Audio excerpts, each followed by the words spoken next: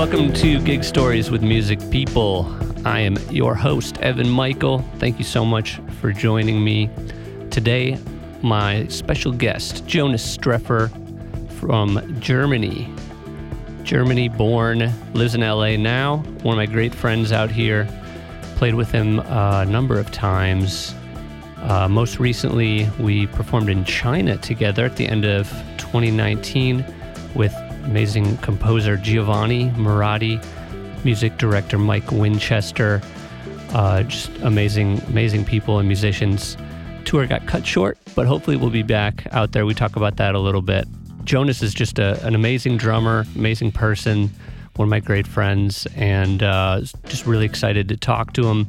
And really loved our chat. We got into a bunch of different topics, and really excited to share this with you. You can learn more about Jonas, his website, jojodrums.com, jojodrums.com. Instagram, Jonas Streffer. Jonas has performed all around the world. He teaches.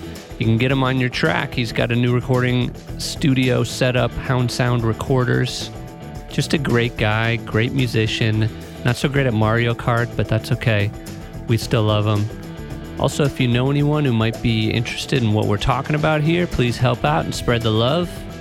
As always, if you want to check out what I've got going on, thespacement.com, evanonthebass.com, or Instagram at evanonthebass, at @the_spacement. Can't forget at Gig Stories with Music People on Instagram as well. Let's get to it. Enjoy. What's up, man? It's good to see you. Good to see you. It's been a minute. Yeah, it has been. How have you been? Pretty good. Staying busy, actually. I mean, you asked me, I think, like three weeks ago to do this. Yeah, right. Yeah, but we're finally here. It's good that you're busy, man. Especially in the music industry right now. Yeah. Any working musician that it's busy, I think is doing something right. That's true. Right? I mean, so what are your kind of projects right now?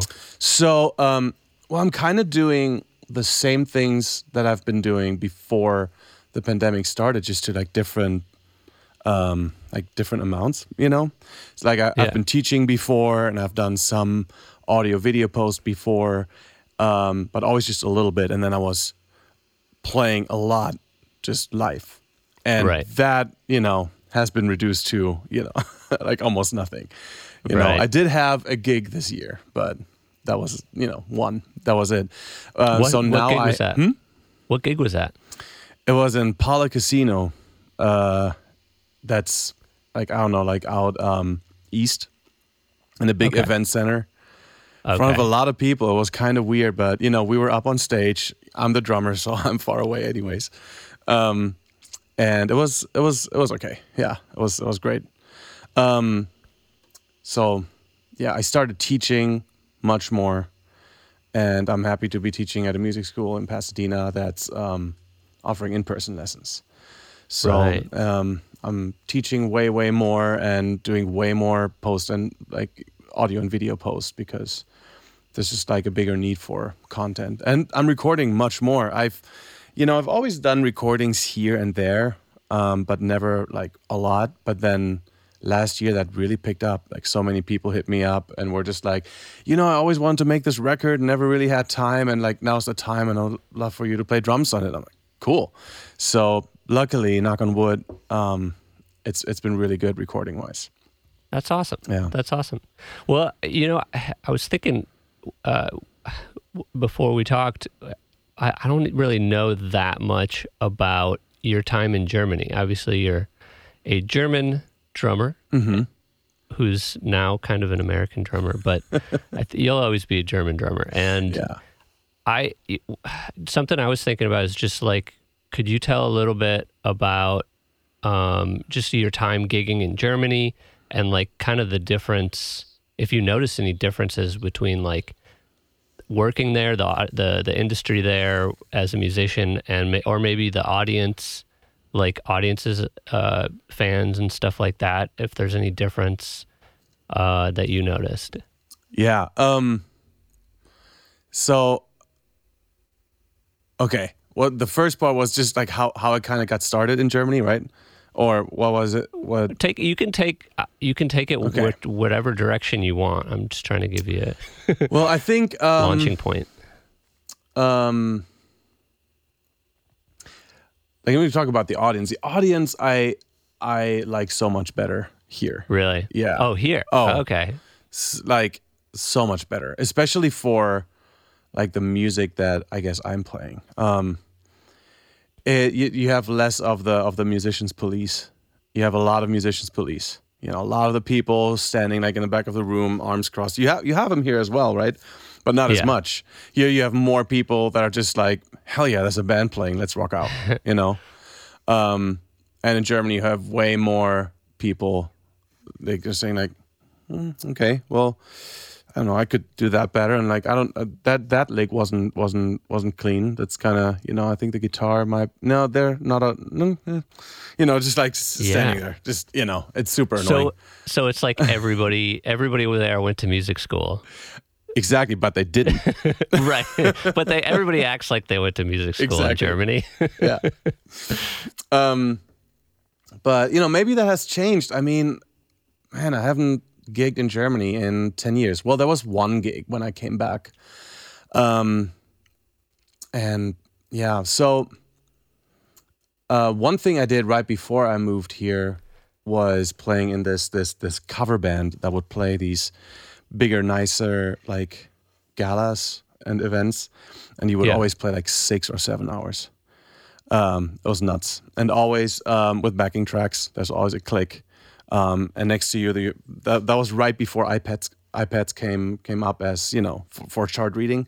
Right. Just like this big folder of this, you know, on this like table with like 1,000 songs, and they would just put a number up, you know, and then you would like, pick the number. Put it out. Man. You hear the click and then play 6 or 7 hours.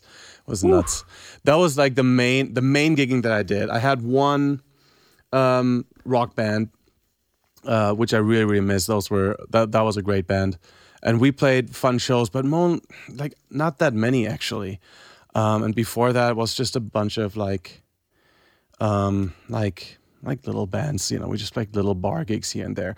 That's, you know, I was 22 when I moved here, so I didn't like get too much of like the industry over there. You know, I gigged a bunch in the last 2 years before I moved here and like, you know, made some money doing that, but not really. I never really, I guess, like became part of like that scene or the industry there, I guess. Okay.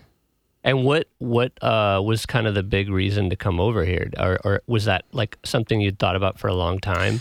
Yeah, in fact. So when I was 11, I think, I started taking lessons from a like very well-known German drummer. His name is Dirk Brandt. And he went to LAMA, the college where we met, LA Music Academy, which is now LA College of Music. Yeah. And well, I should say he went to PIT, percussion, like, so what's now MI, because as you know, the people who kind of started that, Joe Porcaro, Ralph Humphrey, they later on, you know, did LA Music Academy. So he was always like, you know, if you want to do it right, you know, go there. Like that's where it's happening. That's where you have, you know, those teaching grades, you know. And that's where most music sorta is from, right? Like not in its origins, but if you want to, you know, learn how to play jazz, if you want to, you know, learn how to play like rock and roll, you know, rock music and all that, like you got to go to LA.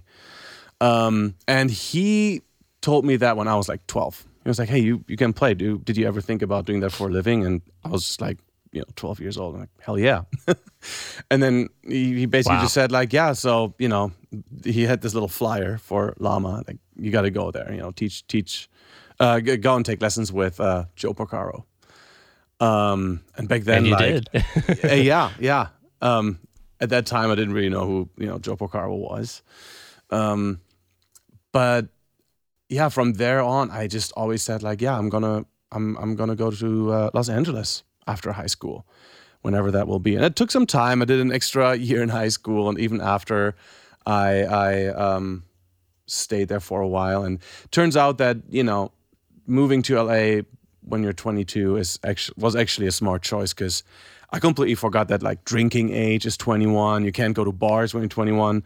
So I had so many fellow musicians, at college, students that were under 21, and we couldn't go, check out some drummer or whatever. Right. So I'm glad that I waited a little bit. But yeah, there was never, I did apply to a different music college that was kind of like hip and up and coming, and that was the worst audition I've ever. I did such a bad job, and I think it was this I think I did it because I wanted to see where it would go, and like maybe this like just in case, and maybe I got cold feet because moving to LA, it's expensive and it's a big step, so maybe it was kind of like that, but then I just stopped. I did that audition and I actually didn't get in, which was so funny. Wow. They told me I had bad timing, but like everything went wrong. Like my playback I had to play a song.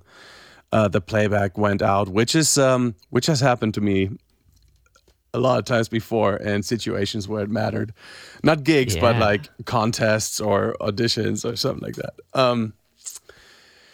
And yeah, it was just really bad. And I think it was one of these things where subconsciously, like, I did a bad job, because if I would have gotten accepted, I probably would have went there. Because one of my best friends at the time, Roland, he went there to study guitar and vocals, and we had a really good connection musically. And it would have been fun to move there, and I knew a lot of people who went there at the time, and it's a great school. So where was that? Osnabrück. That old place that I know, that I've heard of. Right, exactly. It's called it's just Institute for Music. Yeah. Okay.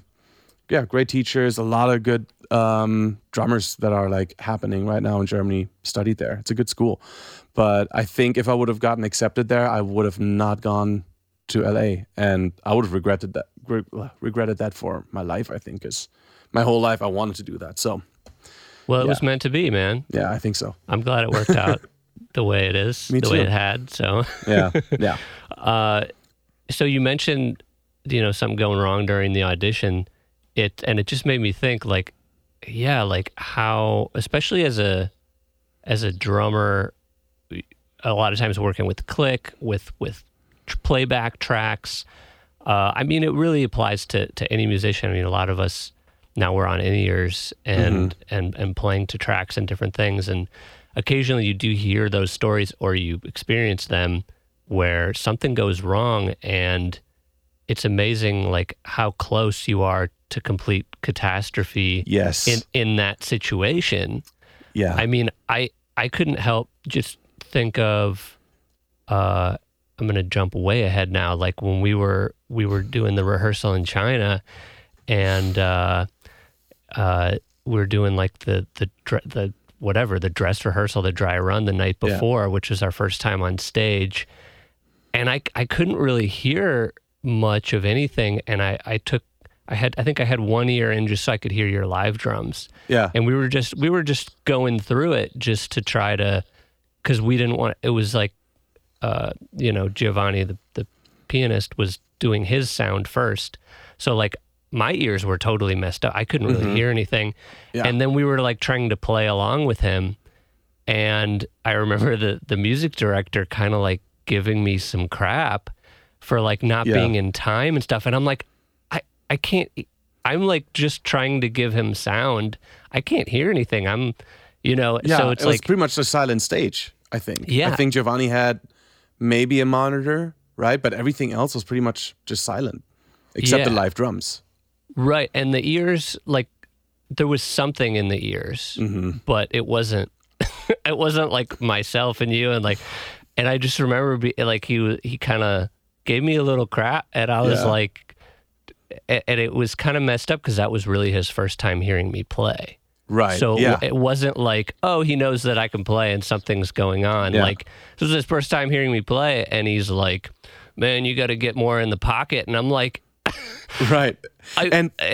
And maybe a little bit of backstory for the people. So it was this gig that we did in China, and to make it short, we did one rehearsal here in Hollywood. That was like a really quiet playthrough. It wasn't like a full-on production rehearsal or any of that. It was just like, are we on the same page for the songs, and the artist basically telling me like, I want these grooves there and those grooves there, and then we got lunch and that was it. And a couple weeks later we flew to China, and the music director, that was like Evan said, that was the first time that he heard us like really play together, and it was the first time for us actually playing the song, like actually full on playing the songs with backing tracks, with everything. So it was like, it's, you're fighting an uphill battle. There's so many times in my career where I feels like I'm fighting an uphill battle, like from the start, and nobody knows. And part of being professional is like just doing the best you can, and trying to not make it obvious that you're struggling. But that just made me think of that, and I'm curious if you have any other kind of interesting stories like that, of like tracks going out, or like oh yeah. I'm sure there's probably a ton. I don't want to say that I hate. I don't mind using live tracks like as the band or whatever. I don't mind that. Yeah. I kind of hate being the one taking care of that. And like I got the hang of it now. Which you often are as the drummer, right? Yeah, most of the time, I would say. I haven't had a gig where we played with backing tracks where I was not the one to take care of it. And I feel like, unfortunately, that just became part of the job. If you're a drummer, and if you're a drummer in LA, you better own a decent MacBook with Ableton and an interface. It's unfortunately just part of your equipment now. Yeah. Same with the sampling pad. Even though I did sell my sampling pad last year, I just like, I'm not going to use this. So you gotta get good at that. And luckily, our fellow friend and drummer Till Richter is really good at Ableton and stuff. So he set up a few sessions for me and helped me, and I took a few Ableton lessons from him. So if anybody needs some help, hit him up. He's great at that. Because I love recording and all that kind of stuff, and I know Logic and Pro Tools and whatnot, but Ableton is still like a new thing. Anyway, so it's nowadays like as a lot of brain power, during rehearsals and live shows goes into running tracks, which was definitely a learning process, and especially if you're not crazy into it, it's kind of rough. So talking about fighting an uphill battle, there's been like auditions or rehearsals or whatnot where someone will be like, commenting maybe on my playing or even background singing, and I'm just like, honestly, dude, like I'm just trying to figure out your Ableton rig here right now. So now you do have to like invest extra time and extra just energy of getting that up and getting good at it too, and making that flawless. Right. That's a great lesson for any aspiring working drummers out there. Yep. Yeah, absolutely. Get good at that. Learn your way around it, because if you're in a rehearsal and you need to make quick changes or whatever, nobody, like you better know exactly what to do, and Ableton is most of the time the program for it. So like when we were in China during the show that we played, you probably remember there was one number that started with a Beethoven ba ba ba ba, right? Yeah, and that came just from the tracks. I mean, I think he played piano over it, but basically that was just tracks. Yeah, and Ableton sometimes does this weird thing. And I don't know if it's my fault or not. I asked a few people and they couldn't tell me. Where if I program a hotkey that goes to the next marker, to the next track, without starting it just goes there. So I just have to hit space and it fires it off. And I hit that marker, and that time only, I hit next, and it starts. So, Giovanni was talking and I hit, the hotkey and it just bop, bop, bop, and it's just blasting, out of nowhere. And for me in that moment, I just want to like, throw my computer, like, because I was like, I'm the drummer here, like whatever that was, I hate it. But yeah, that happens. And ultimately it's a learning process, even though I still haven't figured it out. But man, I played, when I was 17, I did this. That's when it all started. I think my love-hate with backing tracks. I was one of the contestants or finalists for this contest hosted by Mapex called Drummer of Tomorrow. And at that time, I was just so into it. I was like, oh, this is gonna be it. I'm one of the best drummers. I'm probably the best drummers. I was like just so full of myself. And so we went to Frankfurt, and this was the finals. We had to apply or like audition with like a videotape and whatnot. And it was me and 11 other drummers, and I feel like they were all better than me. Okay. So like I got my ass handed to me that night. But it was great. It was awesome. But I was just like so full of hope, I'm just gonna make this, and this is gonna be my breakthrough. I'm gonna be like literally, the drummer of tomorrow. And I play, and this is on YouTube. If you search for Jonas Treffer, Drummer of Tomorrow, and it's a solo piece. Okay. And I just played this play along basically, because luckily I wasn't in the solo category. I was in the groove category. They split the drummers up: the ones that wanted to just noodle and show off, and the people who wanted to play groove. So I played this like cool, groovy, like play along. And back then I brought my mini disc player. Remember mini disc? Because it sounds better, right? I didn't want to have like one of the bad MP3 players, because that was 2007, right? So the MP3 players weren't so good. Right. Or bring a CD or whatever, because, so I brought my mini disc player. Wow. And I put it on the drum riser.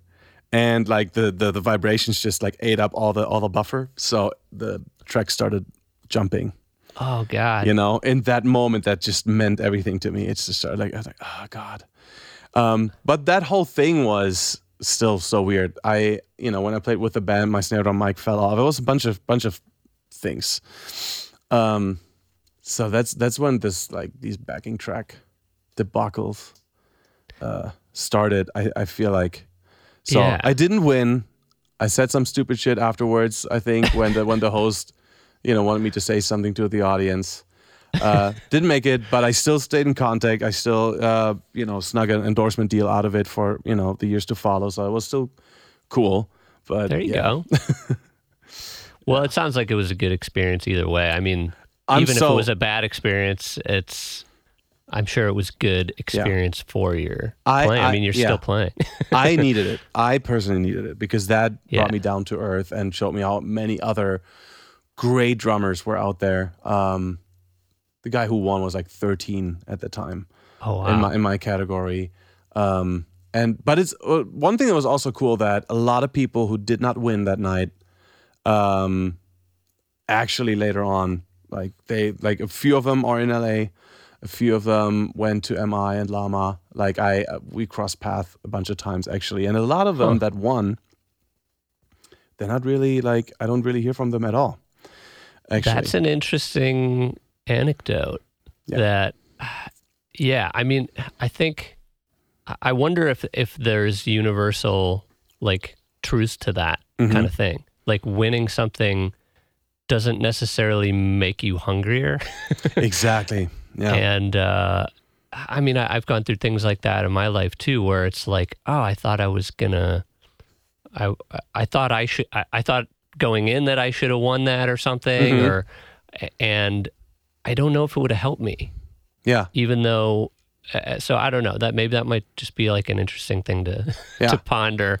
Yeah. I think more than often it's like that. It's, I mean, sometimes, or like, let me say it like that. Either it's meant to be, like, when I just completely like butchered that one audition for the one music college. Yeah. I think it was just one of the things. It wasn't meant to be for me. Like I was not supposed to go there. And or it's the other way where you think you're gonna get something, you're gonna get an audition or you win a contest or whatever, and then you just don't. and then hopefully you have the right attitude and you're just like, okay, why was that, and then hopefully it's a learning lesson for you. I mean, sometimes there's other reasons that come into play why you didn't, why something didn't work out, and sometimes it's just like not a good reason for it, or just like bad luck. But and you can kind of, I think you can, with any kind of failure or any kind of setback, whether there's a reason for it initially or not, like you can kind of make a reason for it by using it for something positive.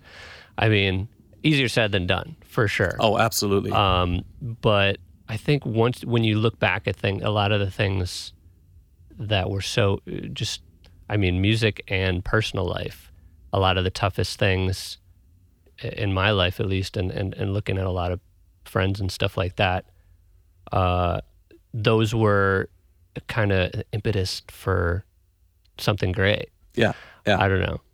Now I'm kind of getting into weird stuff, but I think and another thing, like you were saying, that I thought of is like there's always going to be better players.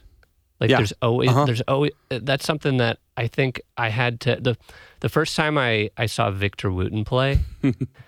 I was in college and I didn't know who he was. I had played for a while, but like I was still a pretty casual player, and I was actually studying psychology in school, and my friend knew I liked music and was like, "Hey, you want to go to the show?" But I had never heard of him, and I saw him play with Bela Fleck, the Flecktones, which are amazing. Mm-hmm. Yeah, and I think my jaw was like dropped like the entire show, just watching Victor Wooten. Like I didn't know that a bass could be played that way. Yeah.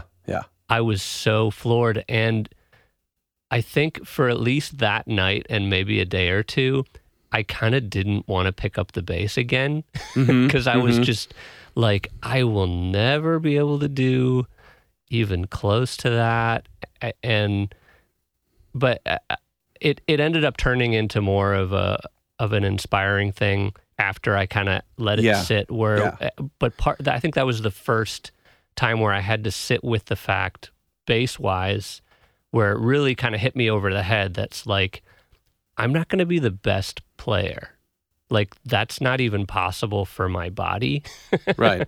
For like, that shouldn't be what I'm aspiring to be. As far as just like the craziest chops and all that. Like, so I think that was a good start for me. Like, just mindset. Yeah. To not feel like I have to be the most amazing chop player, but that I still have a lot to offer as a musician and a bass player, and that you don't have, like, I make a lot of sports. I do a lot of like sports references and think of how many professional athletes there are that aren't LeBron James, that aren't Michael Jordan, but they have amazing careers. They're great role players. There may be great talents, but they're just not the best. Right. And that's okay. Yeah, absolutely. And I think, like I never had this like, and I just listened to another podcast, weirdly, where they talked exactly about that, how you like see like this really killer band, the super group or whatever, and afterwards, instead of being inspired, you're just like, okay, I'm gonna throw my sticks or my bass, and like, okay, that's it. Like, I'm done. Right. And I feel like you need to realize that it's not about like being as good as them or being the best. It's just, because I, for one, I'm glad you don't play like Victor Wooten, because I love the way you play, for example, right? If you would play like Victor, then you wouldn't play the way you play. And I wouldn't like that, And there's already a Victor Wooten out there, so it's good that you don't play like him. And I think that's really important for everyone. Just like, just don't care if you're playing as good as someone else, or because that's also just in your mind. That's just in your mind. Like, you set that bar, of where, a certain like drummer or bass player is, That's just like your own limitation. Someone else will, maybe compare the two of you completely different because they have different priorities or whatever, right? Right. And so I think, yeah, kind of find what you're good at what your thing is, and of course try to get better at everything that you think your playing needs to improve. But if you feel like you're a certain type of player, like you have this to offer, like that's okay. Like that's cool. You can be the guy. Like I'm not a slapper. Like I can kind of fake it. Like, right. Yeah. A lot of people say that. Yeah. I can kind of fake it here and there, but like, and I studied it a little bit in school, of course, but it just wasn't, there's certain things like that, like tapping and slapping. Like I'm just like, yeah, that's just not my thing. Like I'm not interested enough to spend the amount of time on it that I would need to be at the pro level at it. Yeah. So it's like, if you want a slapper, we'll call, our friend who we know who slaps, and a million other guys. Yeah. So I think it's okay to find the things that you're interested in and kind of lean into those things. And this actually applies to your career too, I think. Mm-hmm. Like it's so hard not to compare yourself to other people's careers. Yeah. Especially when you went to school with them or you're friends with them, they're your peers, you're around the same age. A lot of times guys that are younger than you that are getting better gigs or something like that. It's really hard not to compare, but it's like everybody's got their own journey, both with life and especially with your music career. And it's like, there might be a reason for it. Just as there was a reason for like 100%. You're not getting that one audition. Yeah. Like you just never know. Yeah. I think and one thing I wanted to say to something you said just like a minute ago. I think, and we're still making music, and we're still like we're playing together and whatnot. So it's all so subjective. Like, I played with bass players. I mean the connection that we drummers and you bass player, like we have, it's just something unique. Yeah. And something that gets me always like the most psyched if I get to play with someone that I like playing. It's something else. The moment you lock in, incredible. Yes. That's so good.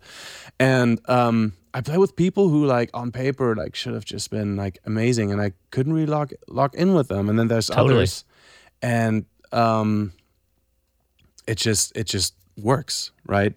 And I would always prefer them, whether or not they think they're not the best. Like I would always prefer, them, even though the other guy might like play faster notes or I don't know, Sure. Because it's still about making music and making this magic happen and whatnot. And like, so I think in that moment, who cares if you think you're the best or not? Because it's all about that energy.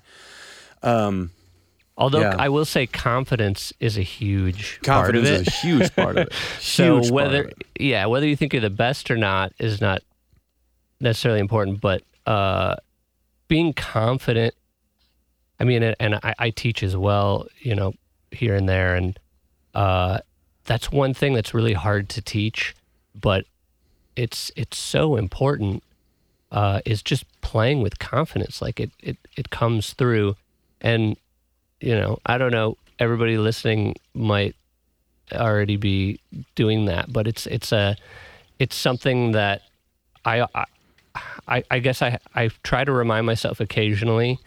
I feel like I don't have to remind myself when I'm playing a lot, mm-hmm.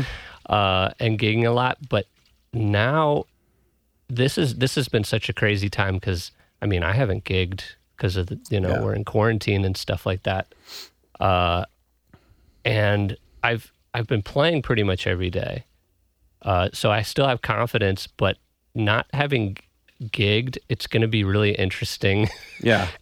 When they do start coming back, and that's going to be something that I'm going to kind of have to reconnect with. Mm-hmm. Is just that feeling of like I got this. Right. Totally. And for me, I mean, preparation is the key there. It's just like if I'm at a point where I feel like I know the songs like I'm fine. But so I was curious, just jumping back a minute, you were talking about how important it was, as a drummer nowadays to know Ableton and sampling and or tracks and everything. Is there a good way to get better at that stuff if you don't have any experience with it, or is it just like you said, find somebody who knows to show you?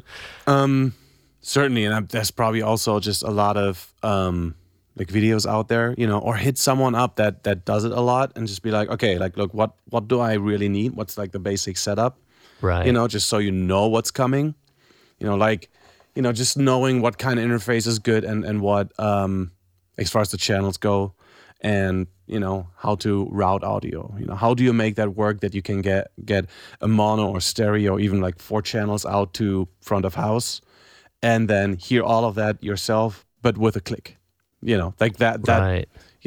How do you make that happen? And I think the rest is really just kind of just experience a little bit, because the more you mess up and the more, something goes wrong, the more like opportunities you have to learn certain things, like how do you set like a stop marker? So like in Ableton, once the track is over, it stops automatically, that you do the moment you forget to hit the space bar after a song on a live show and the next song starts, right? Right. The moment that happens, you learn that. Which always looks great, right? Exactly. So, takes the magic away. Yeah, exactly. Like the more you do it, the more, it becomes just like second nature and part of your job. Yeah. I'm curious, we've talked about a lot about, and I think it's human nature to kind of like be interested in a lot of the negative and like bad experiences and stuff. I think it's great to hear. I'm always so happy when I hear others tell stories of, where something went south. Like, right. I think it's so good to hear for everybody, because sometimes we think like, other people are just invincible, or like, for some people, nothing ever went wrong. Right. Well, that's kind of the whole initial idea of this podcast, is just like, I just want to hear all the train wreck stories from my musician friends and stuff. I love that. But so I'll give you the choice though. You can either do one of those, or if you want to turn it positive, okay, and talk about like, maybe do one of each, but like something that's just like the best gig experience you've ever had might be kind of like a nice, interesting insight into Jonas's world as well. Okay. So you want to hear the best gig or the... I'm going to give you the choice if you want to turn it either way. Is that too much option? Should I just... I'm learning as I go here. Right. I mean, I'm cool, to either really. I mean, I had a lot of good gigs, I got to say. Let's start with the good one. The good ones? Let's start with one just like where everything went right, or like you were treated really well, and then I want to hear a bad one. Yeah. And I'm the one I'm going to pick is from a long time ago, actually. So it's not like the biggest one in my career. It's not like necessarily where I was treated, where the spread in the green room was the best, or the most people, or where I just felt the best. But it's still to this day one of these gigs where I was just like, this is so cool. And I think I was 18 or 19. And I got to play with, I would say, the biggest German children's songwriter. His name is Rolf Zuckowski. And when I was, young, like that's all the music I listened to. Like I love his song. Like it, really, really, he wrote such wonderful songs. He still does. And everyone knows him.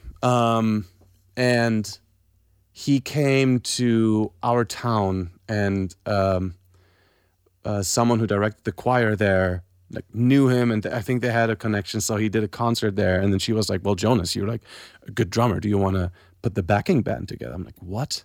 For real? Doesn't he have one?"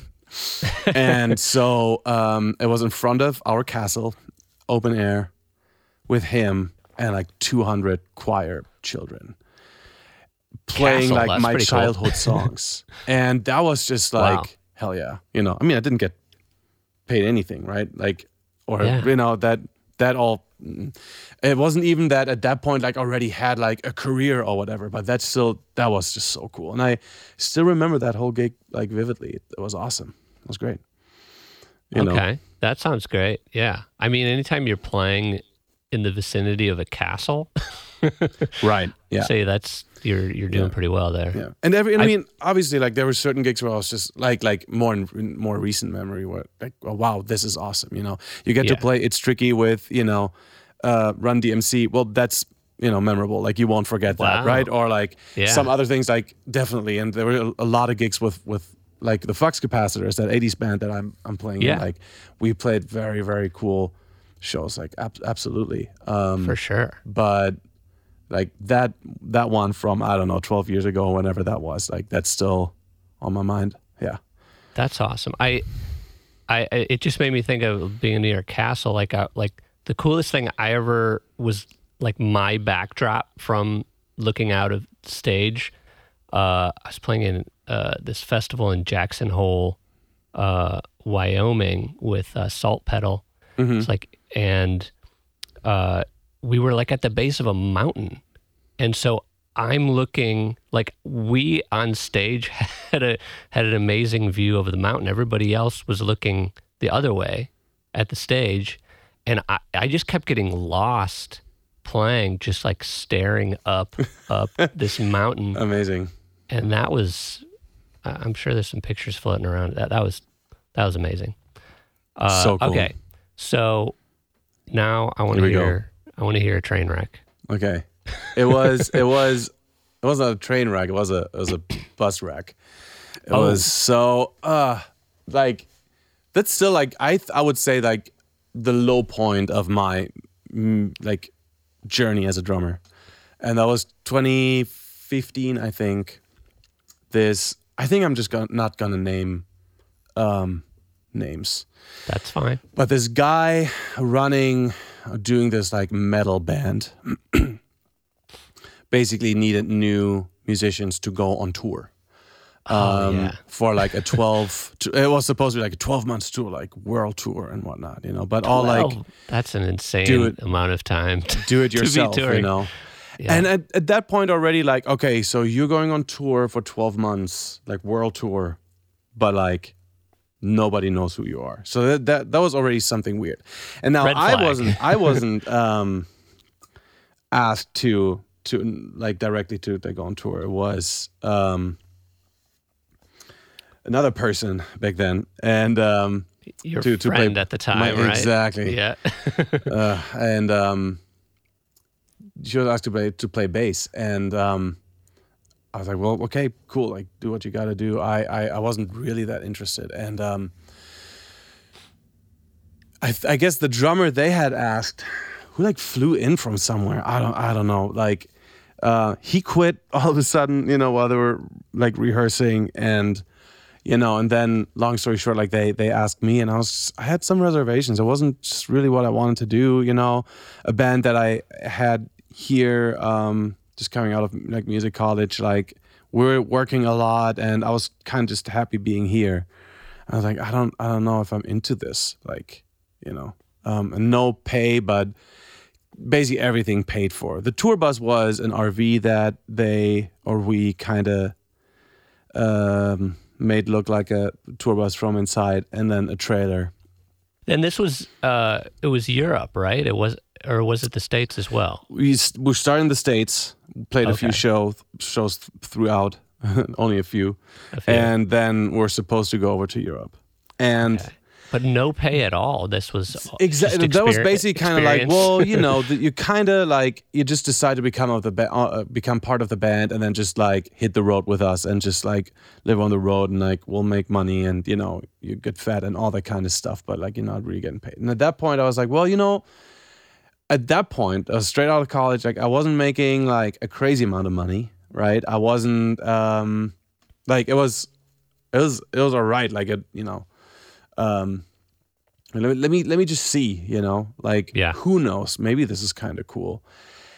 And it was the one time in my life where I didn't listen to my gut, where I, didn't do what I, like the rules I had set for myself, Right. Don't do this, don't do that. Always listen to your gut. Always, it was the one time where I just like not listen to any of that.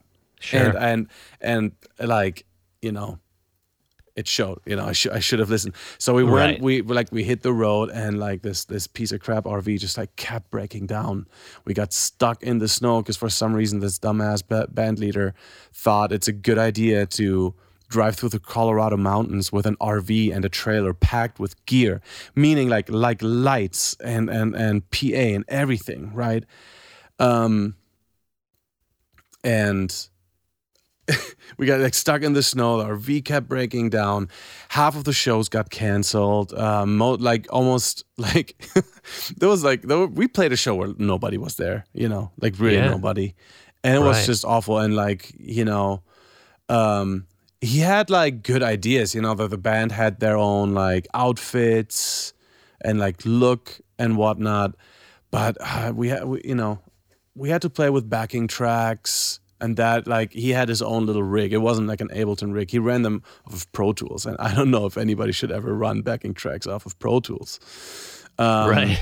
And that kept breaking down. But it was cool because he had lights that was synced with the show. So that was kind of cool.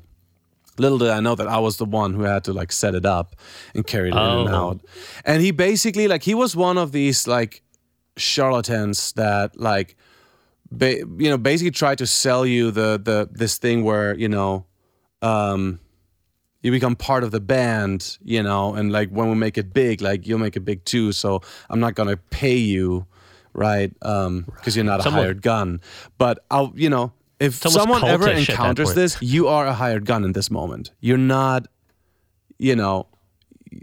like you're not playing your own music. Well, that's a good distinction right there. It's like, yeah. Okay, you're part of the band. Did you like help write the music? Or is there anything in writing that you have a stake in, like any kind of profits? Like that's being part of a band. If like things are being split or you're part of the, so it's a really tough, I mean, I think that's a lesson we all learn starting to gig. Yeah, and the more and more you start working with the good people, the more aware you become of that. I just like now over the last year, I've been working and recording an album with this band, and they hired me to record this album. They wanted me on that album, and obviously at some point like that question came up, like, hey, so like going further, like with this, how should we treat this? Like, should we like become a band? Do you want to join in? Like, especially like pay. That's the main reason you're actually really talking about that, right? Right. Like, it's not so nice like to talk about money or make it all about the money. But when it comes to that, it's literally about the money, right? Yeah. Because you wouldn't worry about it if you would just do it all for free. Can't eat experience, right? Yeah. But then like we had a really good talk about that and like how you can like handle it and maybe find like a middle way or kind of like see where it's going, like because further down the road you might then start writing songs together, and that's when you become invested in the band, and that's when you also should then be So back to that so it was horrible, please. Because we really we got stuck in the snow for like a couple days, and someone was like, what the hell am I doing with my life here? Like, this is horrible. Why did I do this? Like, I knew this was a bad idea. I completely knew this was a bad idea. I should have just listened to what my own kind of gut and rules. And and the whole time you were probably feeling that. Yeah, horrible. And at that time the band I had here called the Velvet Tea Party, you remember that, with our friend Andres on guitar, we were doing cool stuff, Andres, so I kept talking to him, just texting him dude, I miss you, this is I need to come back and we need to keep working and stuff. And in the meantime they went on tour to Ecuador, and that was a great thing, and I missed out on that. It was just and all the shows were just horrible.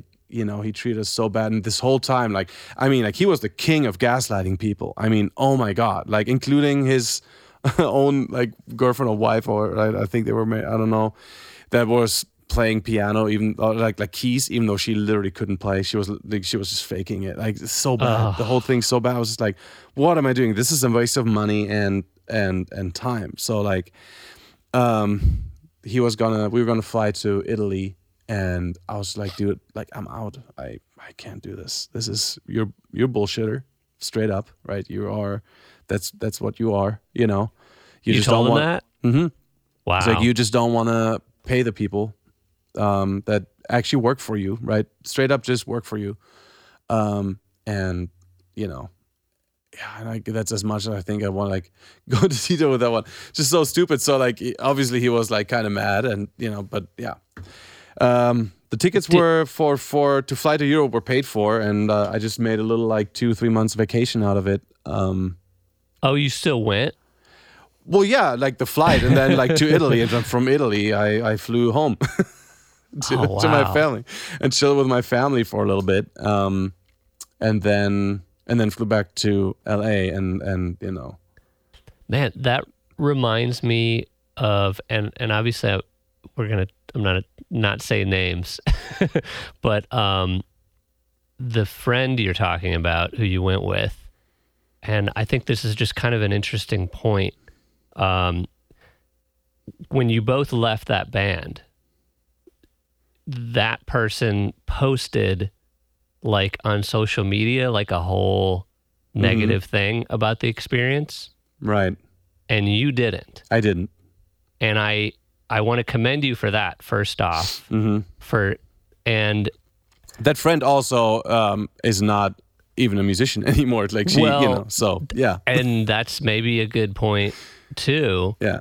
And maybe not totally unrelated. I think the lesson just being like, just don't air your dirty laundry. Yeah. Especially when that was one thing I had that thought with this podcast, is like, I don't want to like like, I've got your network is your livelihood in music, at being a working musician. It's your strongest asset, I think, is your network. And like, I was like, man, I want to air all these like funny and crazy stories, but I don't want to like alienate all the people in them and all the people that are, I don't know if anyone's going to listen to this, but like, you never know. Things can get back to like, oh, hey, I heard this story about, and right. That's one thing I don't want to do. And your story just reminded me, that was like kind of a crazy thing that your friend did. Yeah. That I was like, you just don't do that in this industry, and really in India. I don't think you should live your life that way in any industry, because you're just going to talk yourself out of other jobs and gigs. Yeah. And it's the same with like friends. If you have a friend who always talks, like, just, not even a musician, just a friend who always talks badly about other people, always gossips. Yeah. At some point, like at first you're like, you don't mind, you don't care. And at first you're like, eventually you're like, well, if I'm not around, am I, So yeah. If you have someone with a bad attitude all the time, then yeah. Well, you just don't want to burn bridges. Like, yeah. You got to stand up for yourself for sure, but you got to also like, I just look at this industry, what I do, what I try to do. I try to be professional as much as possible.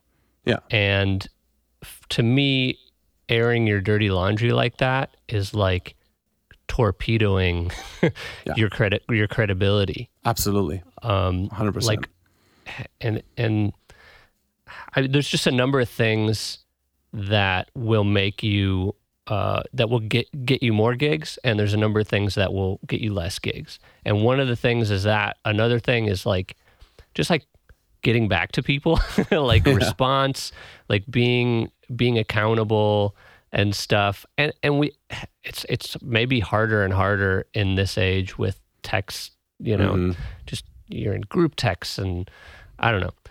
Yeah, but for sure. It just made me think of like that there's all these things that can only help you, and there's all these things that can only hurt you. I like that. Yeah. And if you just kind of look at what you do through like the lens of like trying to be professional, Yeah. I just think that can only help you in your career. Yeah. 100%. Yeah. Yeah. So was one just a quick thing I want to add. Yeah. Like once in a while, like I would go back to their Instagram accounts to see, or like Facebook, like to see if they're still around or whatever. Because it's kind of like a car accident, right? You don't want to see it, but you also can't look away. So you like, keep totally. Doing. So eventually I saw that they this was like a year later or two, even a long time later, they were still looking like for just, because every time they got new members, they would always like after like 2 months just kind of like bye. And I saw eventually, because since it was a world tour, right, they were looking for people everywhere. I saw this fellow drummer from Germany that I know, a little bit younger, I think, than I am. He responded like, "Yeah, definitely interested. Like, let's chat." And I saw that just like, vlog, and I was like, "Call me. Like, do you have a minute? Like, call me." So actually, I was on the phone with him for like over an hour, and I told him like, "Look, dude, like I don't, it's not like I wish you all the best, all the sick gigs, all the world tours in the world, right? Right. But like this one, like here's my story, and then you decide if you want to do this or not, And he was just like, "Dude, thank God." Like, Well, there you go. Word gets around. Yeah. It is kind of crazy how small the community really is. Yeah. Like that amazes me so many times, where it's like, wait, how do you know this guy? And then it's like, whoa, it's crazy. We're so connected. Yeah. So yeah, your credibility is so important, and just treating people with kindness and like generosity and stuff like that. Like you were saying, like the guy sounded almost like a cult leader. Yeah. Just a charlatan. I liked that word you used. One thing I wanted to circle back to that you were talking about too, is just like how to transition a working relationship kind of when it's new, to like how to talk about money, how to like bring that up. And that's just, for me, that's always such a tricky thing. Yeah. And there's no necessarily, it always will be. Yeah. And there's no one right way to do it necessarily, but I'm just curious if you have any insight, because you have to do it so often, because you work so much and are playing with so many artists and bands, like how you approach it now, what any lessons that you've learned from that. I think one lesson that I learned is that a lot of times you'll be surprised if you just ask for it. Totally. They will actually be like, okay. Yeah. Cool. Because, I think that's a big lesson, but it's still tricky, because you always feel like, what if they're going to say no? And you know what? If they want you to play a gig for them for $100, which in Los Angeles covers gas, parking, and the parking ticket you're going to get. A few tacos. And tacos, right? And they say no and they laugh at you, then good. Then don't do the gig. If they really don't want to, if you think like you need to, like if you sat down and you calculated your day rate as just a freelancer, right? Let's just like break it down really completely to business, and you broke down your day rate as a freelancer.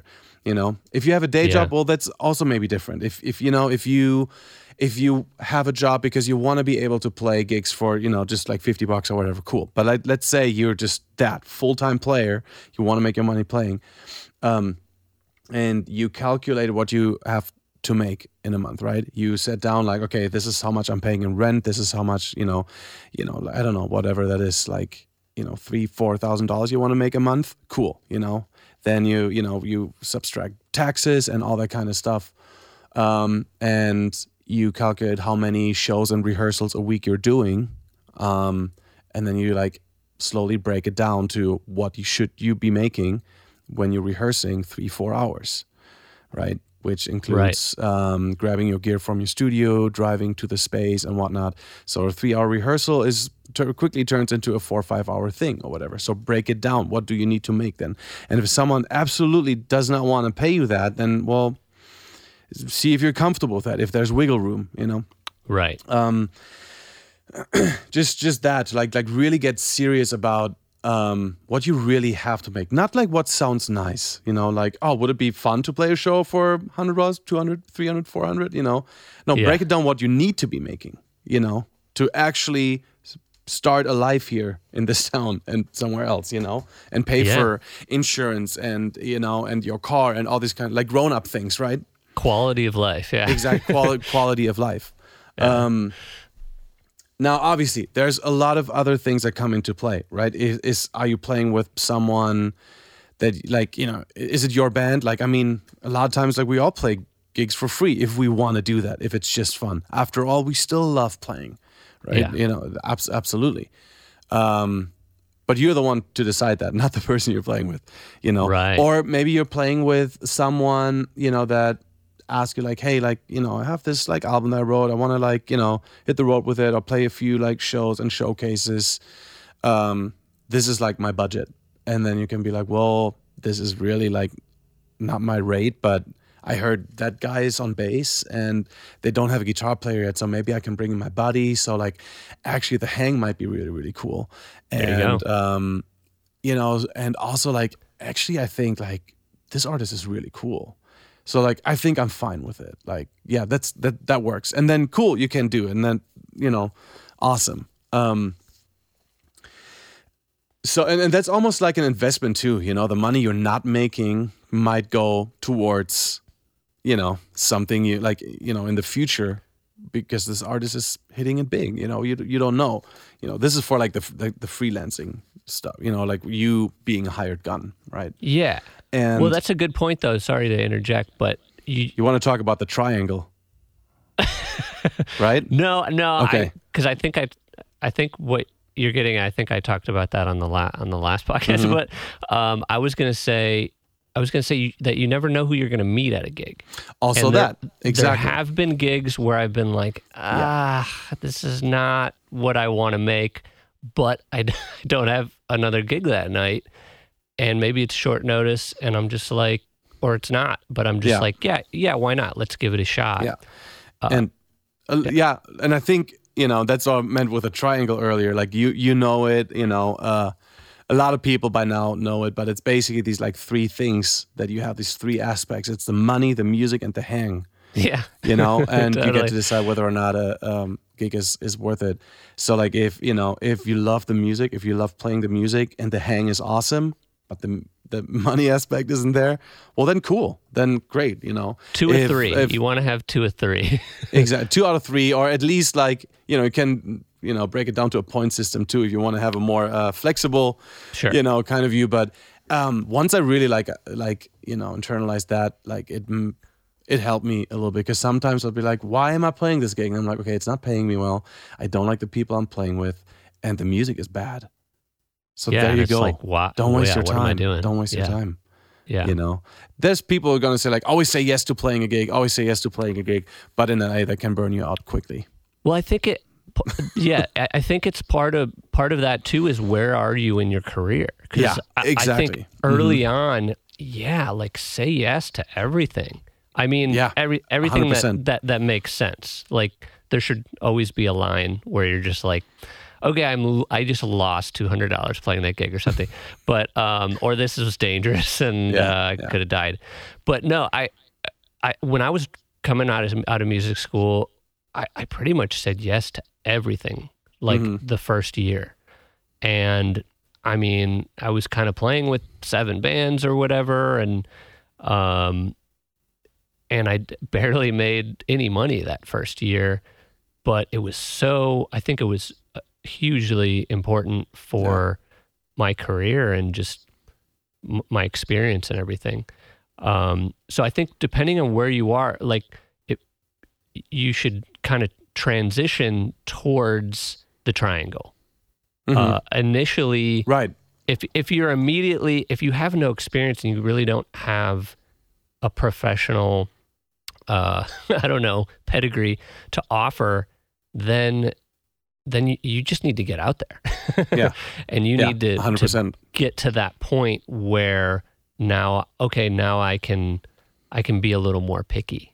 Yeah. And that's how, I mean, everyone's got to, find their own path and everything. But for me, it was like get fully booked with gigs, and then slowly start to replace the free or low paying gigs with medium paying gigs, and then higher paying, and just kind of slowly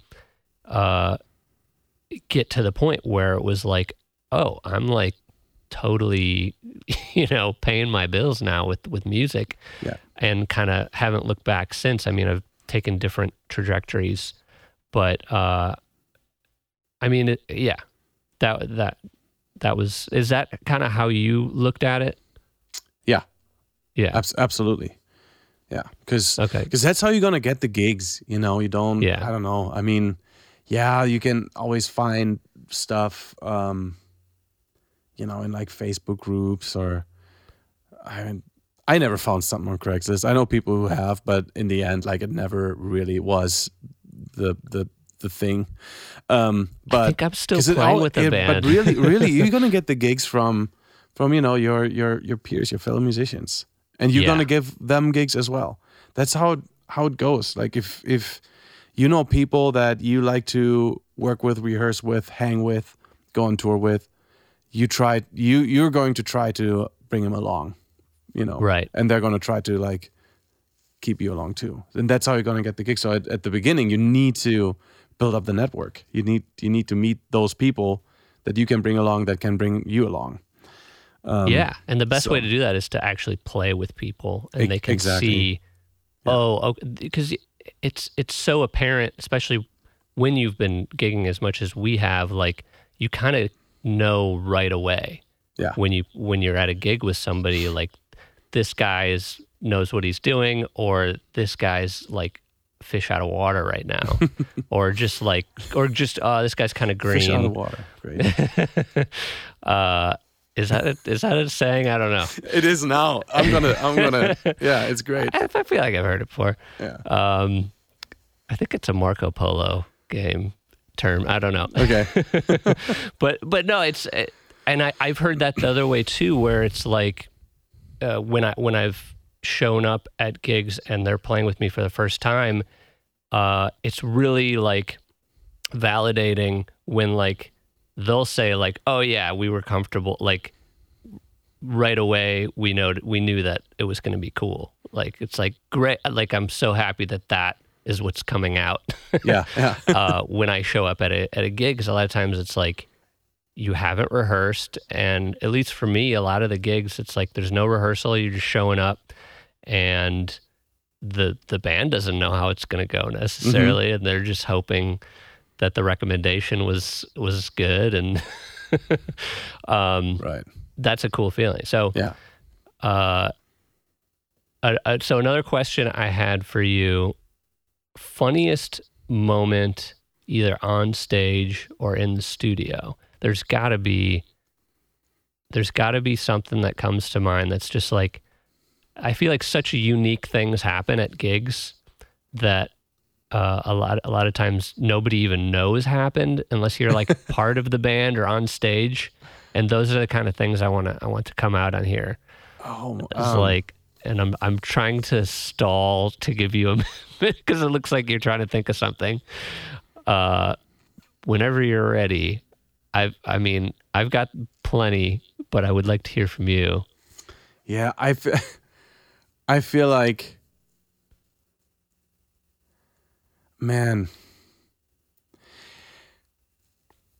there have been, all I can think of right now is that, like, there have been a lot of gigs with the Flux Capacitors where I just cracked up, and I don't even remember why. Because sometimes those shows are just, crazy. And then it's not Like necessarily something goes audience-wise? usually positive wise, where it's just Or I like would say audience, like Oh. something happened in the audience or with the band. both. I can't like it's hard for me like to think of something just like really.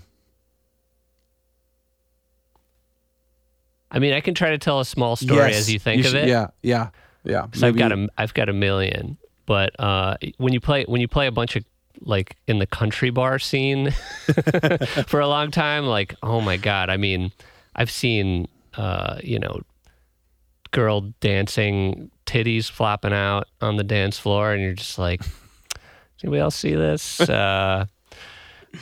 Hearing about like, and that actually was the same woman, this country bar.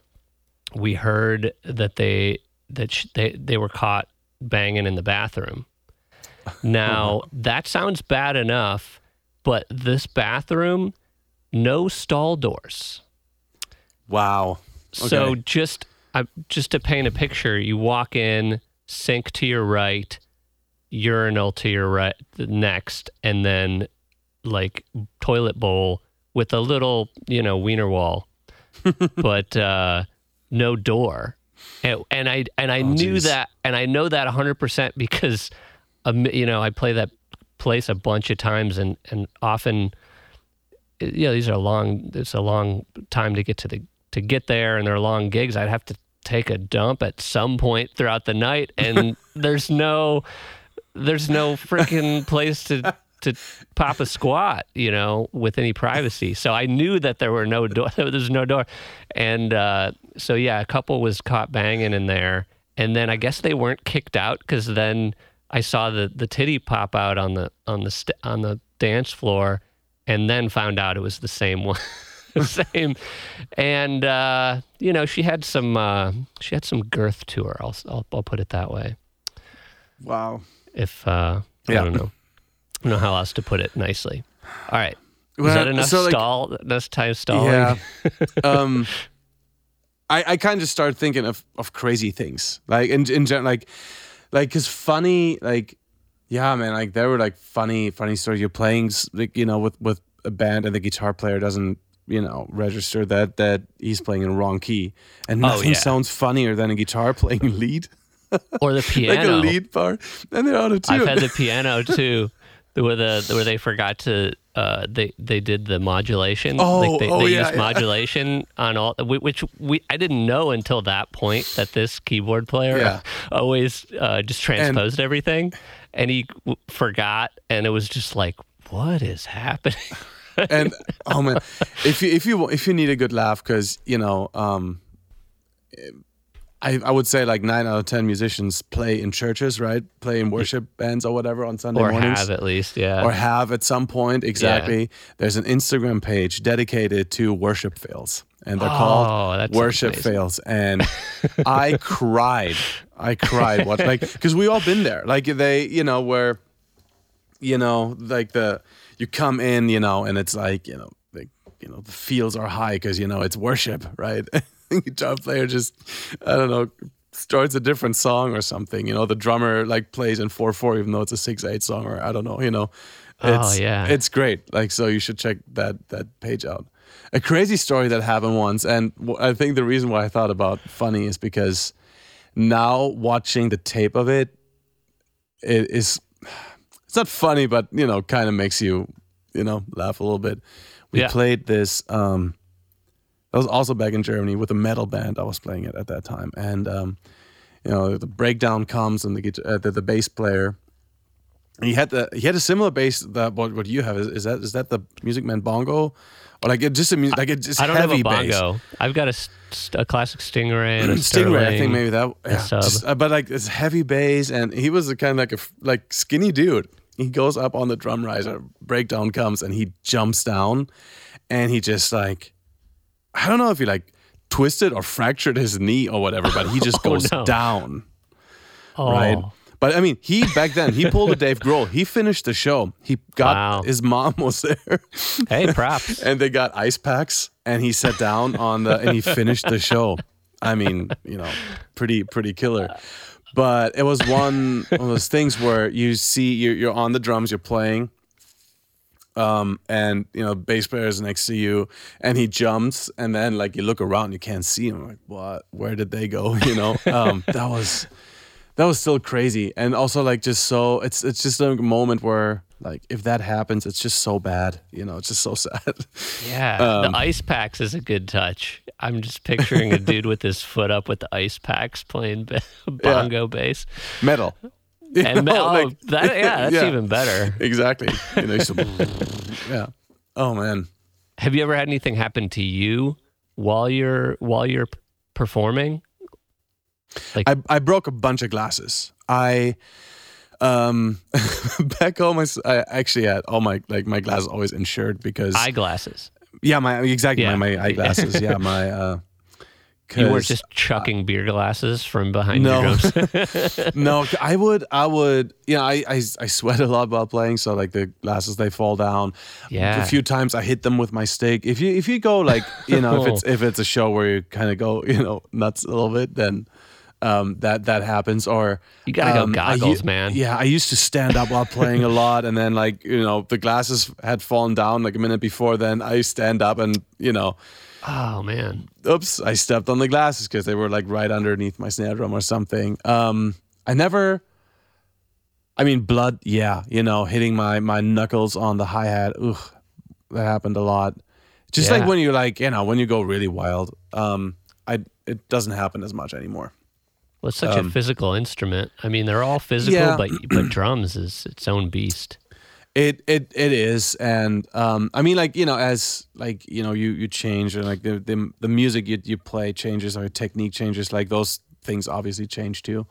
But when I was still playing more like in metal and like just hard rock bands where people want to see that you physically are just like banging the drums, right? Then solo at every show, you do those show, kind of things, you do crossovers and whatnot, and adrenaline is kicking in, and you maybe you had a beer or whatever, then like, and maybe it's not your kit, maybe it's like the backline kit, where like half of the things weren't adjustable, right? Like you play the Viper Room or whatever, and you can't raise the snare drum, and the hi-hat is fixed forever, you can't do anything on it, then like, things aren't where they usually are, and then you hit your knuckle on the hi-hat. It usually happens with backline kits. Right.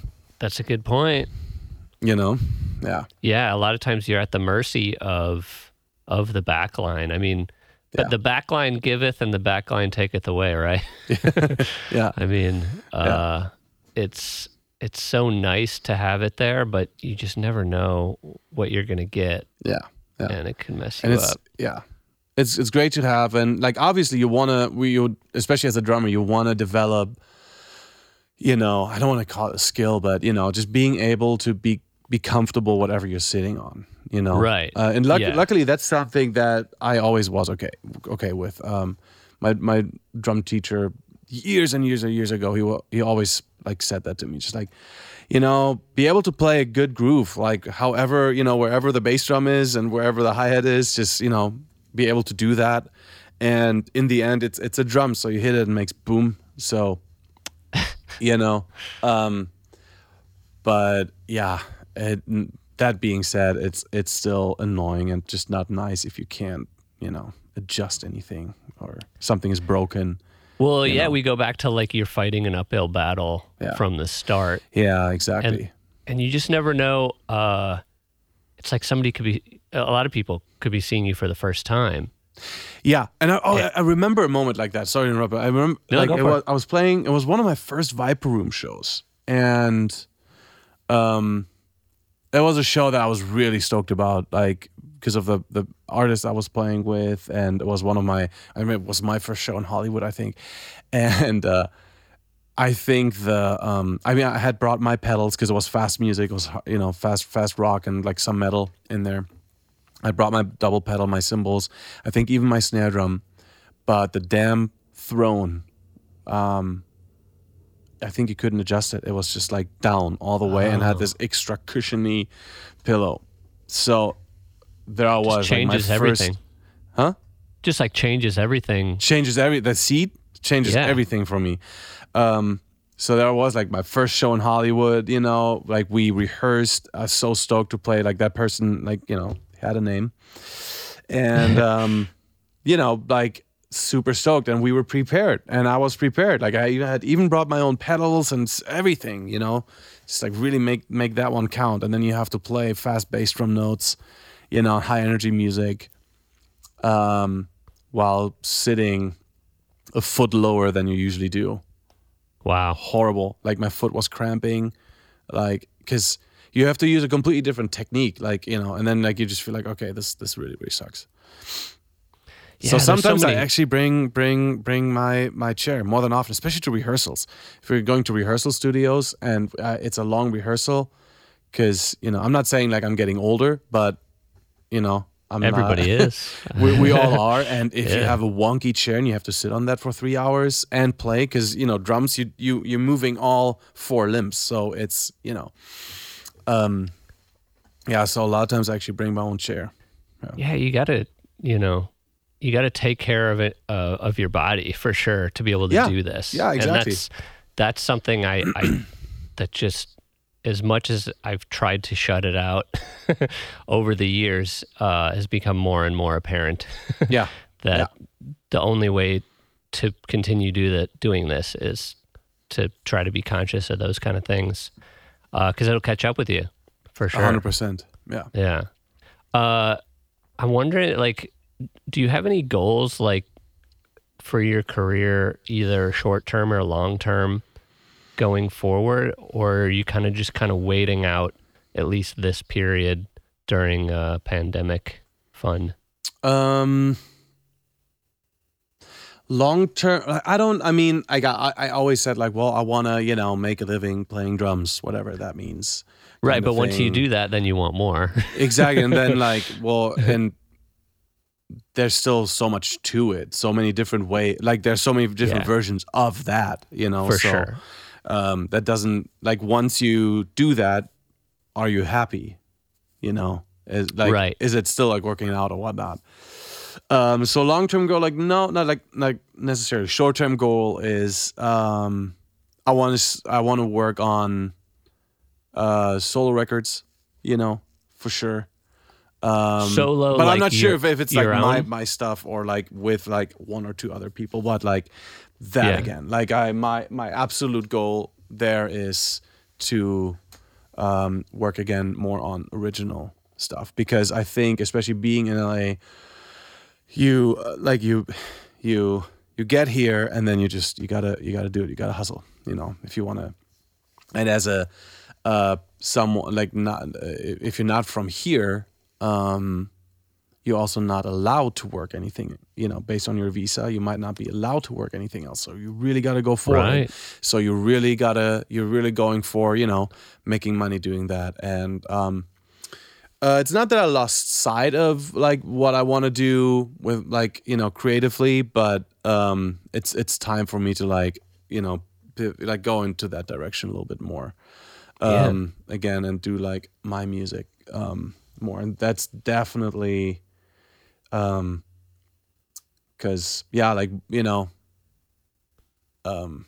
you have the music that you love, that you want to play, you know, where you're coming from, really, right? And then you do a bunch of other stuff, and eventually you're just like, well, but I want to just be a drummer and a musician and like create again. Yeah, 100%. What would you say stylistically is your? Sorry to interrupt, but like, what would you said? Try to do kind of your own stuff more, like stuff that you feel passionate about. What would you say stylistically that is? Is it the kind of crazy or hard rock stuff, or not progressive? I certainly like crazier stuff, but it's, I mean, like there's really a lot that I like and like playing. Like I love, you know, the like smoother, like folky rock a lot, you know. But really, I come from progressive rock. Right. You know, anywhere between Toto and Dream Theater. You know, that's where I come from. That's what I fell in love with. That's what, like, you know, that started it all, kind of. Yeah. So as much as I like all kinds of music, right? Like, you know, I don't know, like the last concert I saw, I think was Ariana Grande. I think. Wow. Like, yeah, like, still eternally grateful for my girlfriend to like take me there. Yeah. God, that was so good, I bet. But still, it's, the like fun, like kind of progressive, rock that that where I'm gets from, you that going. I really like. Yeah.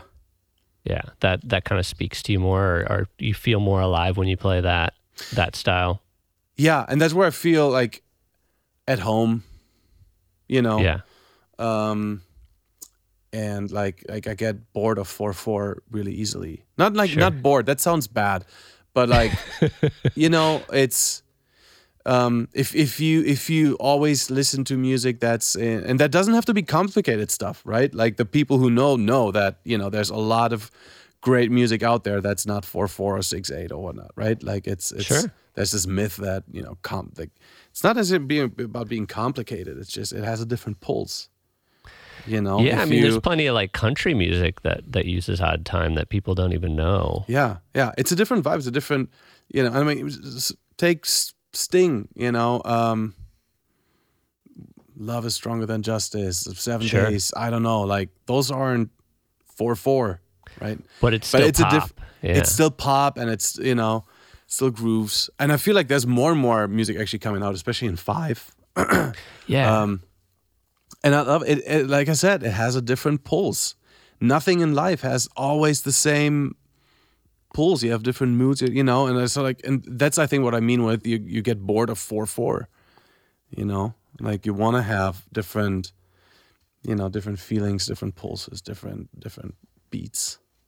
Sure. And from a more, I guess, musical side, some like a similar thing is just like, oh, I get bored playing in one key the whole time or something like that. Like, there's so many different things musically you can do to kind of make things interesting. But no, I hear you. I love playing odd time. I miss playing a lot of odd time stuff. Yeah. Is there anything like that so you have a website, right? Like, is it? Remind me what it is. Yeah, it's just Jonas Streffer, JONASSTREFFER.net, not .com. It's Right. .net, N-E-T. Right. Someone once told me like I never trust .net addresses. Like it's always kind of weird. I'm like, no, to me that's just a kind of like neutral kind of, because I didn't want to go like .de or like back then, like because that's the German ending. Oh. And I could have gone for .com. I do have a .com. It's just JoJo Drums. Maybe that's easier for people that hear this. Is it the same site? The same site, yeah. Just okay. JoJoDrums.com. I figured because my name is so weird and German and odd. If you're at a really bar not that or weird. somewhere else, you have to like spell it out. That doesn't work. So JoJoDrums.com. I mean, everybody's heard the name Jonas now. Right. Yeah. But still, Yeah. And yeah, it's I don't post like a bunch of my Instagram feed and stuff is on it. But if you want to just like read up like what I've done and find like most recent like pictures and whatnot, or some info about my gear, my recording gear, and stuff. It's all up there. Yeah. Yeah, Jonas got a lockout that I'm seeing now on the Zoom feed. Yeah, that he can record at. I have a studio. Yeah, absolutely. He does remote stuff. We've worked together many times. Do you have any like new projects either that do you want to promote that are either recently come out or are in the works that people can look out for? One I'm excited about. I don't know if I'm allowed to say something about it or not, but there's a band called When Wolves Count Sheep, and it's fairly new, and they will be releasing and putting out new stuff soon, and I'm really excited about it. That I'm like part of it, and then I should say I'm playing a small part in the new solo record of our dear friend Andres Yepes. Yes. And me as well. if you like progressive rock and you like instrumental music and really, really well-written guitar melodies, be on the lookout for that release. I'm not playing drums on a lot of that, but still, that's going to be really, really. I'm really excited for that release. At least, yeah. Yeah, me too. That's cool. And the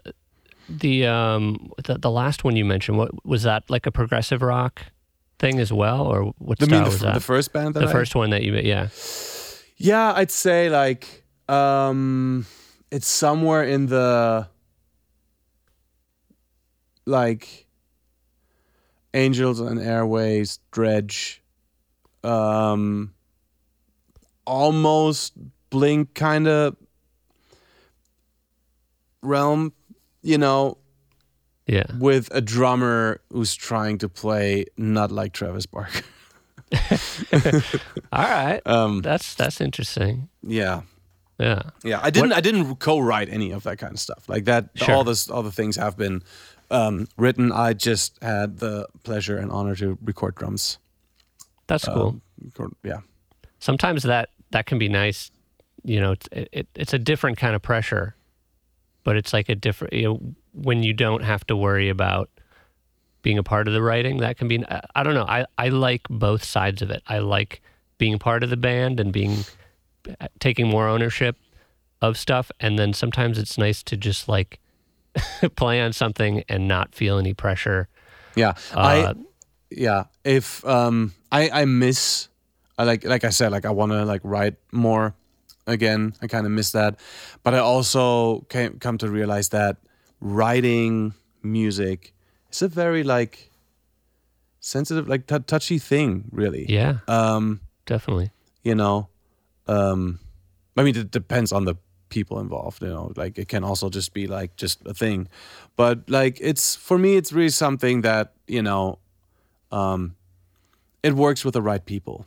You know, yeah. And then it's such a cool thing. But I also found that if you're trying to write music with people that, you know, you're not looking into the right direction, or you know, then you're just like fighting and arguing and you know, or if people that aren't like open-minded, because that's also something, you know, that like if you're writing music and if you put 3 minds and hearts together in a room, or 4 or 5, I don't know how many people in that moment, then what's going to come out is whatever is going to come out. And then sometimes you write with people who don't like that, right? And that's a moment where I'm just like, well, then write your own stuff. Then you know, and that's okay. That's totally fine. But you just come to realize that maybe that's not the right like setup then.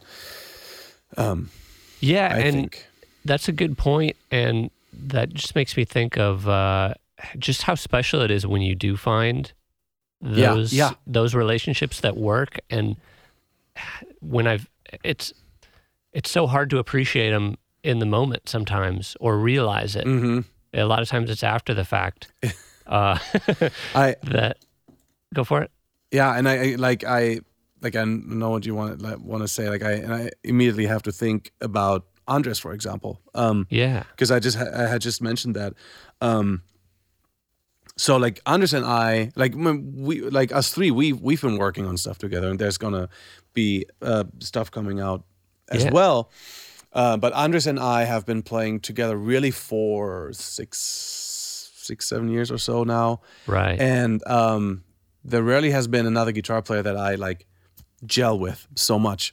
And it's funny because recently, like I was doing sessions, like recording, and most of the time it's just people sending me, you know, either scratch guitars or the finished guitars already, and then you have to record the drums over on top of that, and that can always be tricky depending on, you know, usually it should be the other way around, or you're just playing together, but getting the drums to sit right, you sometimes have to, like, you know, practice along a little bit to get the feeling, you know, so the drums and guitars are tight and stuff, right?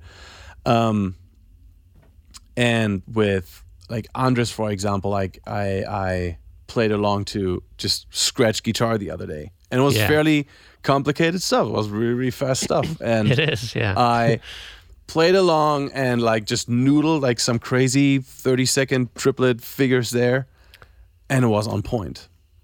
Yeah. You know, and I'm just like, geez, like sometimes I struggle to get, you know, like an eighth note groove to sit right with, you know, some scratch guitar track that I get. And then like, here I am playing, you know, these like, you know, 15, 16 bars of, you know, 30-second notes, and they're just on. And like, that was one of those these moments where I like really, because before like the end of last year, Andres and I had not played together for a while. Right. So, you know, so we used to play for like, you know, like a lot, and then we hadn't for a minute. And now last year, you know, our paths crossed again. And that was one of those moments where I was just like, wow, like I really appreciated that. Like, you know, that was really like, yeah, one of those things. So I kind of wanted to share that. No, I'm glad you did. Yeah. I think we can definitely take for granted and not realize in the moment like how special it is to have those connections, especially when it comes to writing with other people, and how hard it is to find that. I mean, I feel like I'm always still looking for people that I can gel with writing. Everybody brings out a different thing. Like you said, you put different people in a room, you're gonna come out with different things. Mm-hmm. And I just love collaborations. I love working with other people, both as a bassist or as a producer, or even as the front man.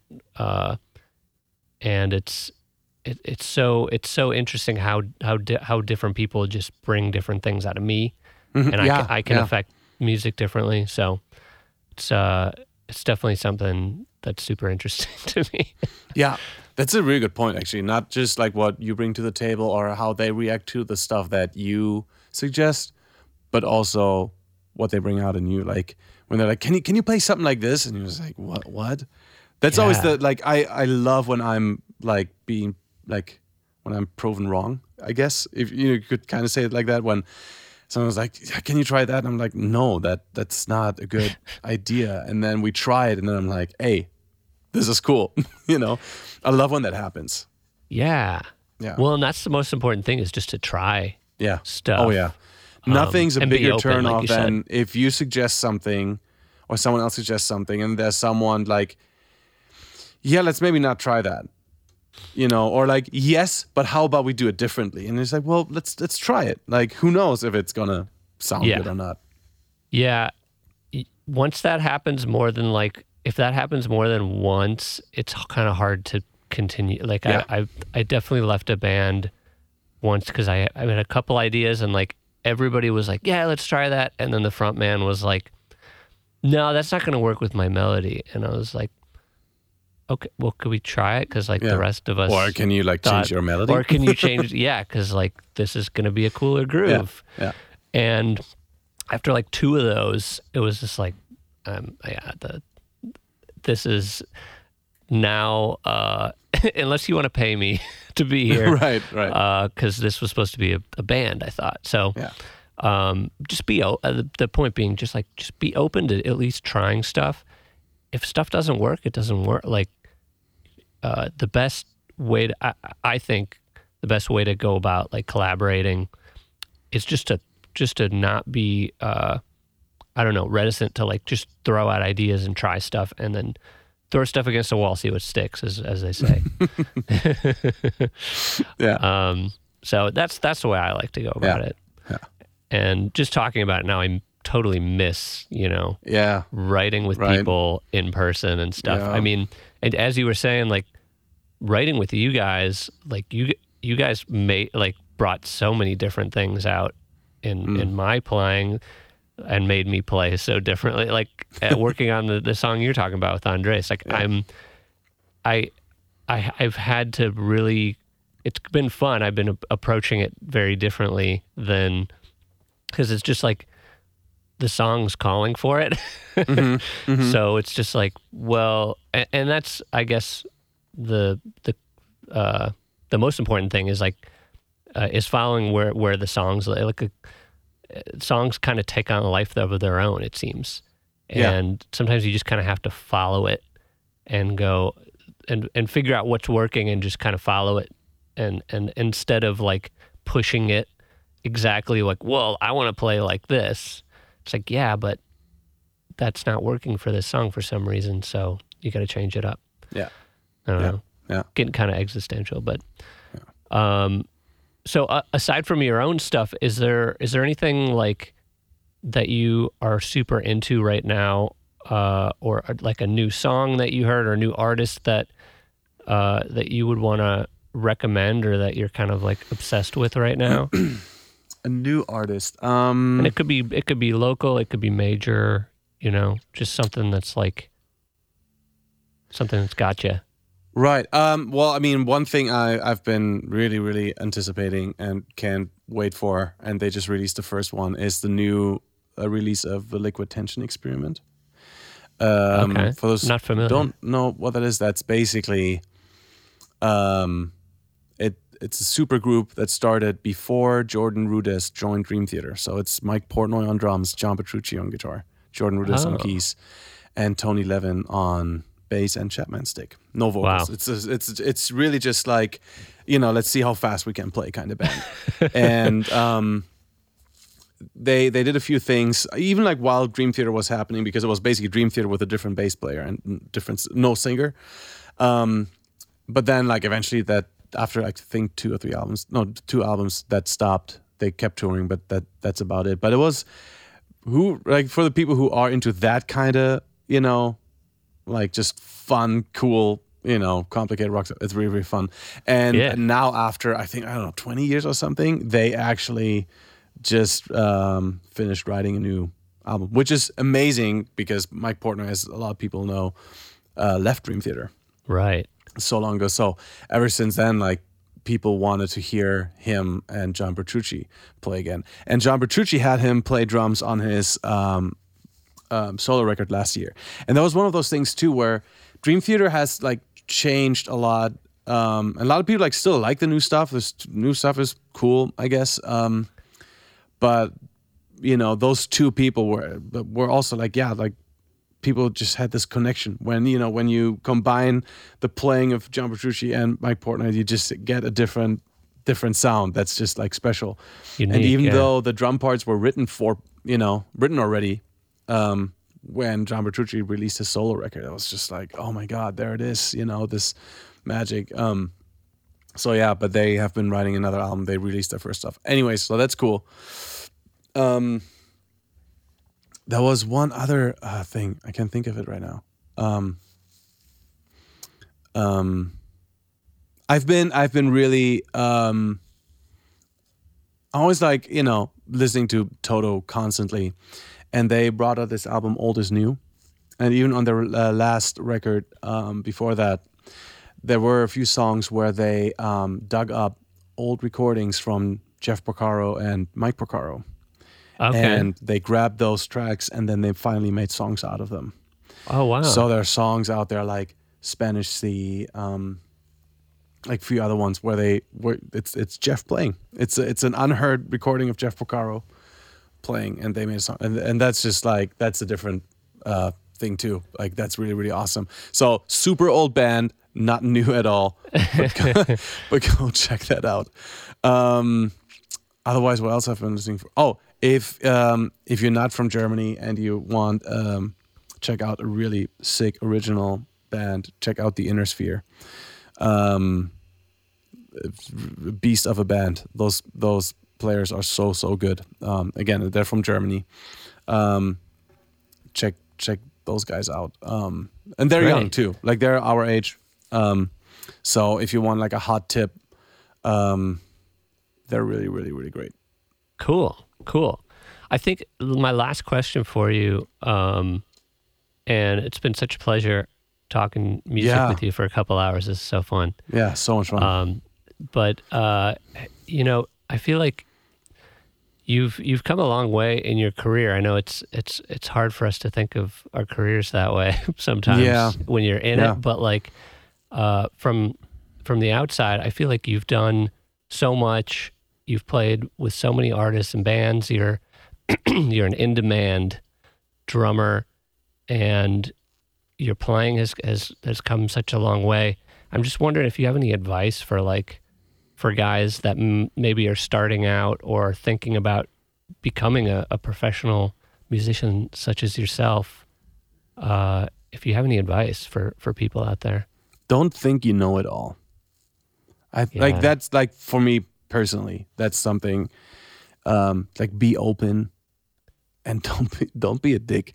Don't like, just be nice. Just be nice. I feel like you can be a little bit of like, if you want to have an attitude, if you want to be arrogant a little bit, like, sure, okay.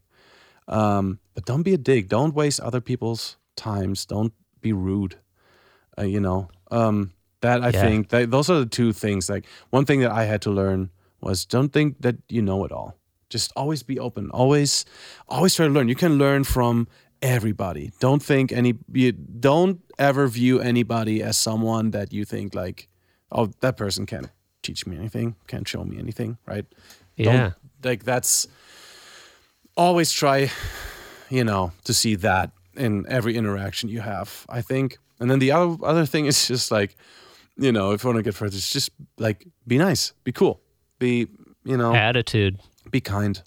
Yeah. Yeah. Attitude is everything. Yeah. Because I think if the moment you're not that, and you waste other people's times and then that's when people will just like, get rid of you. Just, Yeah, I couldn't agree more. I mean, especially if everything else is equal, or close to equal, 2 guys, 5 guys who all kind of play similarly, you're going to go with the coolest guy. Yeah. You're going to go with the guy with the best attitude, that's professional, that's going to be the best, even if he doesn't slap. Exactly. Yeah. Like, then I don't know. Yeah.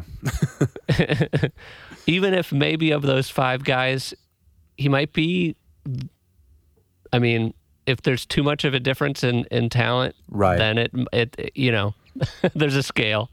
But sometimes just having the best attitude can make up for some of your deficiencies. Yeah. As long as you're at a certain level. Yeah, because when you're, and then maybe that's like another story, another like shout out that I can do. If you like, let's say you find yourself on a tour or on like a gig where there's a lot of things maybe not going so well, right? It happens. Like, it does happen. Exactly. But you have the people on board that pull you out of it, then like, that's great. There's one tour that I did, and was Danny Hector on guitar, Nick Diori on bass, and Emily Dickinson on keys. I should not forget her, actually. And it was a lot like the artists writer? that we played with. Huh? Isn't that a famous writer, Emily Dickinson? Or am I thinking? No, I think you're right. And so we, it was all fun, basically. Yeah. But there was a lot going weird on that tour. That artist that hired us, and man, were we glad that we were just there, because it didn't matter. We were still psyched to play with each other every night. The sound checks still were always fun because we were playing. Right. So. Yeah, in that moment, like, you don't care how well someone plays or not. It's the rest that matters. Yeah, man. Yeah. That's awesome. I couldn't agree more. Yeah. Dude, thank you so much for doing this. This was so much fun. That was so much fun. Thanks for having me, dude. My pleasure. My pleasure indeed. I hope we can do it again. Yeah. I feel like there's so many more stories. I mean, we barely talked about China. Right. And originally, I feel like you were like, yeah, like China, like, that's what we should talk about. And like, we just kind of like, I mean, I wanted to let it go where it, just like a song, you let it go where it wants to go, right? Exactly. Yeah. But yeah, we were. I mean, just to put a button on it, we were in China at the end of 2019, which, if you haven't done the math by now, probably Corona was present. And also like is probably why. Yeah, it was. Our tour was canceled. It was supposed to be a longer tour. We had it lined out. We had the contract signed, everything for a long tour, and 2 months exactly. It got cut short a lot, and to me at that time, really weird reasons. Oh yeah.